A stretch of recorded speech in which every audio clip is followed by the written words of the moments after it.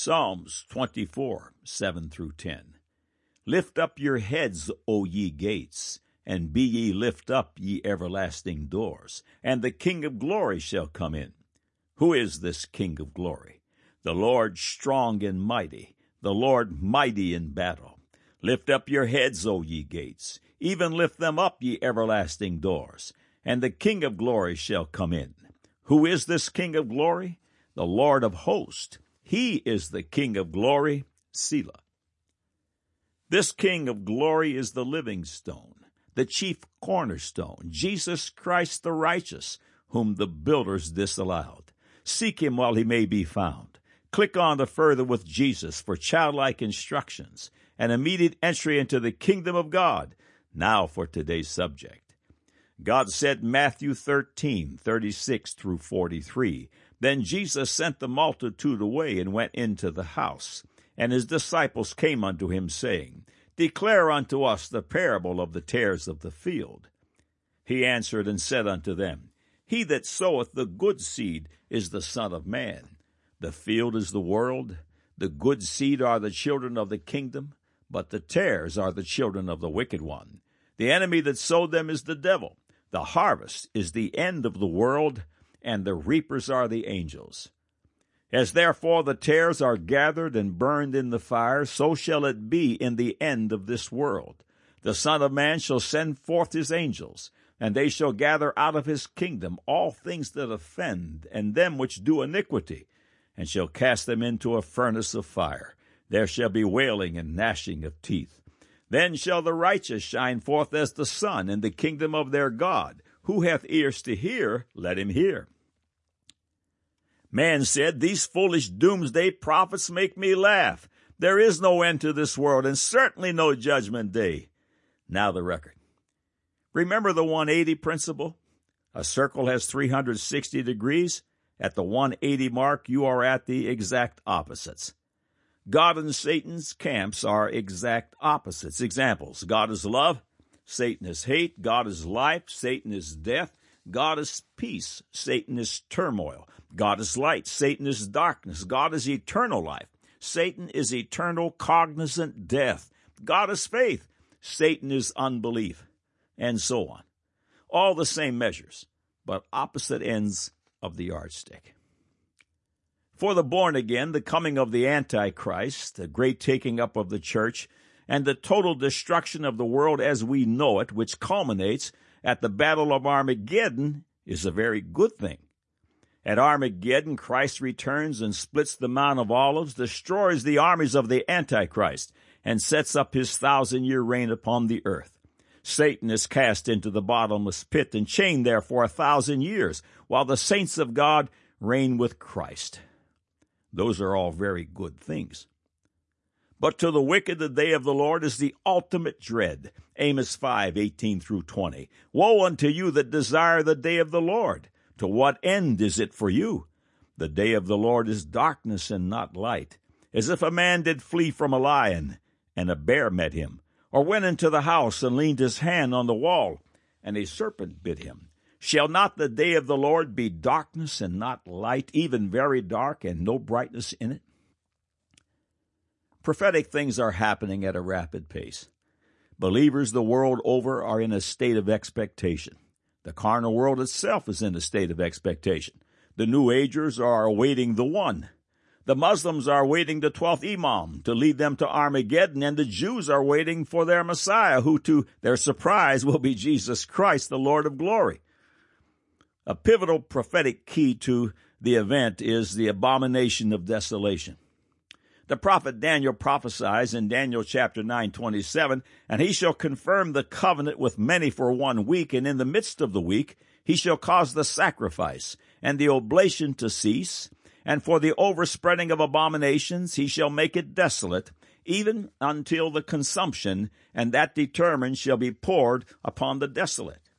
Jesus said in Matthew 24:15, When ye therefore shall see the abomination of desolation, spoken by Daniel the prophet, stand in the holy place, whoso readeth, let him understand.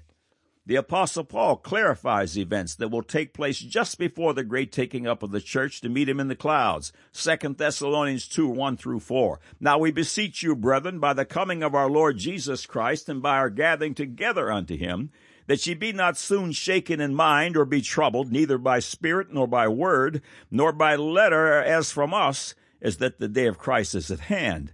Let no man deceive you by any means, for that day shall not come, except there come a falling away first, and that man of sin be revealed, the son of perdition, who opposeth and exalteth himself above all that is called God or that is worshipped, so that he as God sitteth in the temple of God, showing himself that he is God.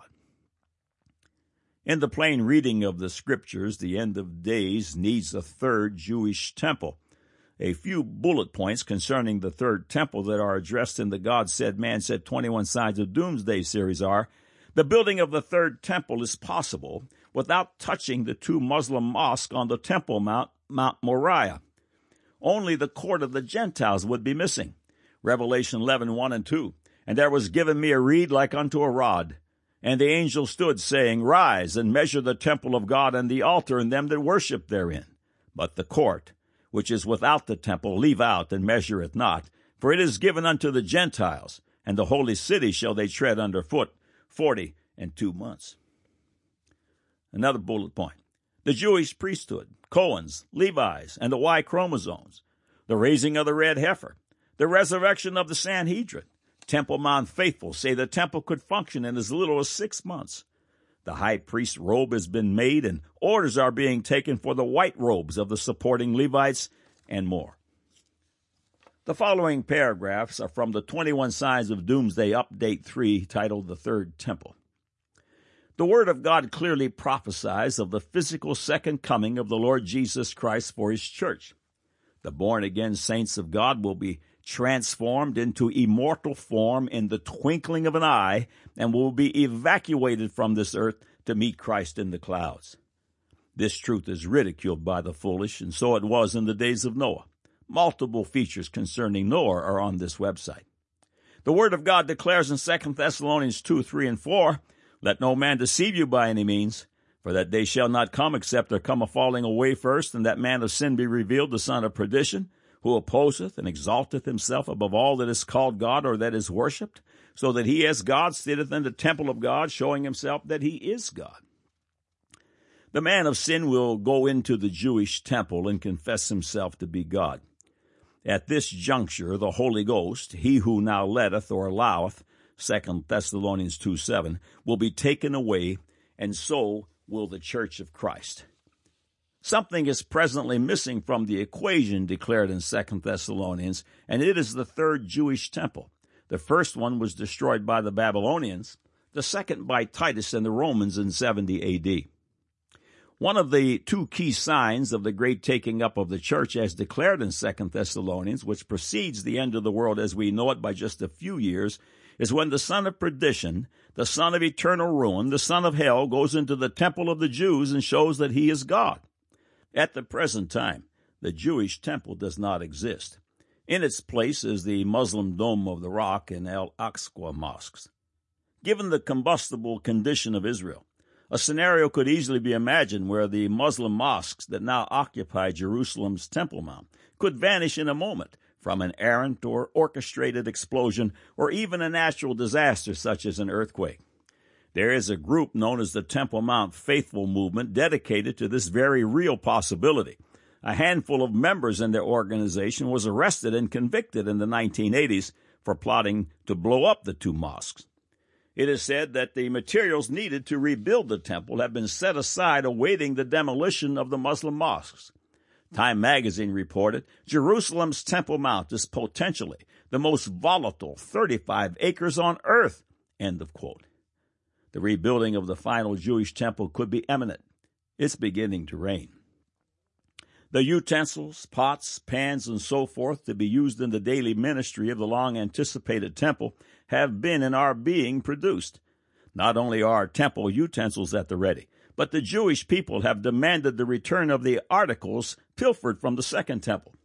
Breaking events add to the mountain of information that predicts a soon-coming rebuilding of the Jewish temple. In January of 2004, a letter was drafted by Gershon Salomon, chairman of the Temple Mount and Land of Israel Faithful Movement. The letter was sent to the late Pope John Paul II. Part of his letter follows. Sir, a call from the God and people of Israel. Immediately return the temple menorah, vessels, and treasures to Jerusalem. In the name of the God of Israel, you are requested to immediately return the Jewish temple menorah and other temple vessels and treasures to Jerusalem, to the soon-to-be rebuilt temple. As you well know, in 70 A.D., the Romans occupied the city of God, Jerusalem, and the land of Israel, and destroyed the holy temple of the God of Israel in Jerusalem. They took away with them to Rome the holy seven-branch menorah from the temple and many other holy temple vessels and treasures used by the Jews in the worship in the temple. The evil emperor Titus, who destroyed the temple and burned it, built his triumphal arch in Rome, on which is depicted the menorah and other vessels carried by Jewish captives. Since this terrible event in history of Israel and mankind, we know very well that the menorah, the vessels, and the treasures that were taken to Rome have remained in the vaults of the Vatican. Travelers and visitors to the Vatican throughout history have reported seeing them. This is the time to return these articles to Israel. Today, Israel is the most exciting fulfillment of God's end-time prophecies and promises. The climax of this prophetic time will be the soon rebuilding of the temple, exactly as the prophets of Israel prophesied. End of quote. The temple menorah, which was the seven-branch golden candlestick in the Solomonic temple, and the temple's holy vessels are historically believed to be in the possession of the Vatican. In 1996, Israel's Minister of Affairs, Shimon Shetreat, met with Pope John Paul II. The Jerusalem Post reported that he had asked for Vatican cooperation in locating the gold menorah from the Second Temple that was brought to Rome by Titus in 70 A.D. End of quote. Israel's faithful want the menorah and the temple's holy vessels back. They are preparing to rebuild the temple. End of quotes. The following was published by Arutz 7 and was reprinted in the March-April issue of IMG. It follows in full. After much hard work and research, the Techelet, azure blue, robe of the high priest has been completed by the Temple Institute and is ready to be worn in a third temple. The blue coat, or mild Techelet, as it is called in the Torah, sports 72 golden bells, alternating with 72 pomegranates attached around its hem, woven of blue, purple, and scarlet wool. It will join the already completed ephod and Koshan breastplate, featuring the 12 precious stones associated with the 12 tribes of Israel. The commandment to make such a robe appears in Exodus chapter 28. This is the first robe woven entirely out of Techelet in nearly 2,000 years, Rabbi Chaim Richman of the Temple Institute told Arutz 7. The Institute plans to embark on another major project, the production and supplying of the Torah-specified white garments of the ordinary priest for every male Jewish descendant of Aaron. Every Kohen from all over the world will be given the opportunity to register and order his own uniform so that he can be ready to serve in the rebuilt Holy Temple, Richmond said. End of quote. The Jewish people are preparing to rebuild the third temple, a necessary element for the second coming of Jesus Christ and a soon after Armageddon, doomsday for the world as we know it.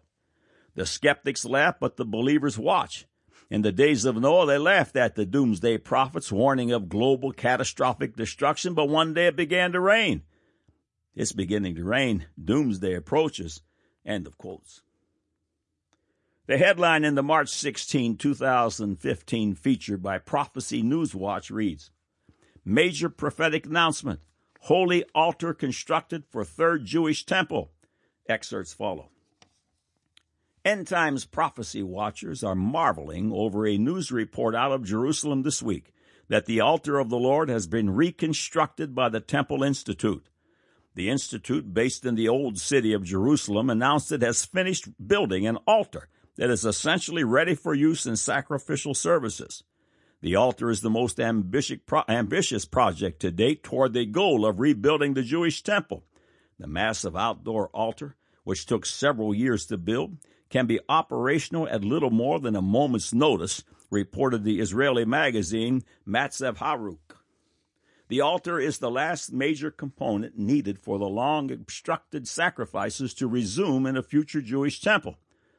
Ultra-Orthodox Jews prayed daily for its reconstruction atop the holy hill known as Mount Moriah, or the Temple Mount. Bible scholars say the rebuilding of the ancient temple is predicted throughout Scripture, starting with Daniel's vision in Daniel 9:27. Jesus echoed Daniel's warning about an abomination standing in the holy place in the last days in Matthew 24:15, followed by Apostle John's vision of the temple in Revelation 11:1 and 2, and Paul mentioned it in 2 Thessalonians 2:3 and 4. Most people don't realize the temple had two altars, the altar of burnt offering and the altar of incense. The largest was the altar of burnt offering, placed in the outer court of the priest. Designing and building it to exact biblical specification required quite an undertaking. It was approximately 16 feet tall and 52.5 feet wide, with 4 horns or raised corners and a ramp. The altar is the central focus of the sacrificial services that were halted with the destruction of the Second Temple by the Romans in 70 A.D. The Temple Institute has prepared all the priestly garments and sacred vessels for the rebuilt temple, which can be viewed on its website. It even trains members of the priestly family to be ready to serve as soon as the temple is constructed. Carl Gallups, a Baptist pastor in Florida, Bible prophecy expert and author of Final Warning, Understanding the Trumpet Days of Revelation, told WND the announcement about the altar will be seen by many Christians as a huge step toward the fulfillment of Bible prophecy. This announcement will surely excite prophecy watchers around the world, he said. Regardless of one's eschatological learning, every sincere student of the Word of God knows there are at least hints, if not clear declarations, of something happening just before the return of the Lord that involves altar sacrifices and the distinct possibility of a rebuilt temple on the Temple Mount. Jonathan Cahn, author of The Harbinger and the Mystery of the Shemitah, also sees the announcement as significant. We know that end-time prophecy cannot be fulfilled without the rebuilding of the temple in Jerusalem. Cahn, a Messianic Jewish rabbi in New Jersey, told WND, "The abomination desolation prophesied in Daniel and the Gospels must take place within the temple precincts. So, too, the Apostle Paul speaks of the man of sin or the Antichrist sitting in the temple of God. What many people don't realize is that along with the Holy of Holies, the altar of the temple is the most central and critical part of the temple. Cahn said it is the altar that is the center of the abomination causing desolation. It was specifically the altar of the temple that was desecrated by Antiochus Epiphanes in the days of the Maccabees that comprised the first abomination desolation and the foreshadowing of what will take place in the end times, he said. So any progress made toward the rebuilding of the altar is worthy of our attention. There is an interesting foreshadowing of this end-time rebuilding event in the book of Ezra, who gave an account of the Jewish exiles returning from captivity to Persia and rebuilding the temple destroyed under the Babylonian occupation. The first act of those returnees was to rebuild an altar and offer sacrifices upon it, to the Lord, Gallup said. They did this at the site of the ruined temple. The altar was constructed under the leadership of a high priest named, of all things, Yehoshua or Joshua or Jesus, as it is in the New Testament. The returning Jews, according to Ezra, rebuilt this holy altar despite fears of attack from surrounding enemies. After the altar was rebuilt and regular sacrifices reinstated, the returnees celebrated their first festival, the Feast of Tabernacles. That feast occurs in autumn. This year it will occur during the season of the rare tetrad of 4 blood moons and the 7-year Shemitah cycle described in Kahn's book. Ezra chapter 3 says that after that the altar was rebuilt and sacrifices resumed, and when the temple had been rebuilt, the people shouted with joy, praised the Lord, and wept aloud. And the sound of the celebration was heard far away. Now in 2015, we have the news that once again the altar of sacrifice has been rebuilt and is ready for use, Gallup said. We also know of a very serious plan to rebuild the ancient temple of God upon the Temple Mount. The days of Ezra and Jehoshua appear to be upon us now. In the midst of the celebration of these facts, the sound of that celebration is once again being heard far away. And through the modern technology of the internet, the sound is being heard around the world. These are certainly prophetic times in which we are living. End of quotes. The Jewish people are preparing to rebuild the final temple, the temple of the world's doom. Exactly when this final judgment of God comes, we can't be sure. Just know that doomsday is approaching. This concept often seems elusive until we consider that the end of our personal worlds can happen so abruptly. It could be an auto accident, a violent crime, an untimely sickness, or just old age. That soon coming day will be the end of our world. Nearly 400,000 of the world's people will meet their end of the world this very day. The Word of God says, prepare to meet thy God. If you have not made preparations, click on the Further with Jesus. Doomsday is on the way. God said in Matthew 13:36 through 43, Then Jesus sent the multitude away, and went into the house, and his disciples came unto him, saying, Declare unto us the parable of the tares of the field. He answered and said unto them, He that soweth the good seed is the Son of Man. The field is the world. The good seed are the children of the kingdom, but the tares are the children of the wicked one. The enemy that sowed them is the devil. The harvest is the end of the world, and the reapers are the angels. As therefore the tares are gathered and burned in the fire, so shall it be in the end of this world. The Son of Man shall send forth his angels, and they shall gather out of his kingdom all things that offend and them which do iniquity, and shall cast them into a furnace of fire. There shall be wailing and gnashing of teeth. Then shall the righteous shine forth as the sun in the kingdom of their Father. Who hath ears to hear, let him hear. Man said, These foolish doomsday prophets make me laugh. There is no end to this world, and certainly no judgment day. Now you have the record.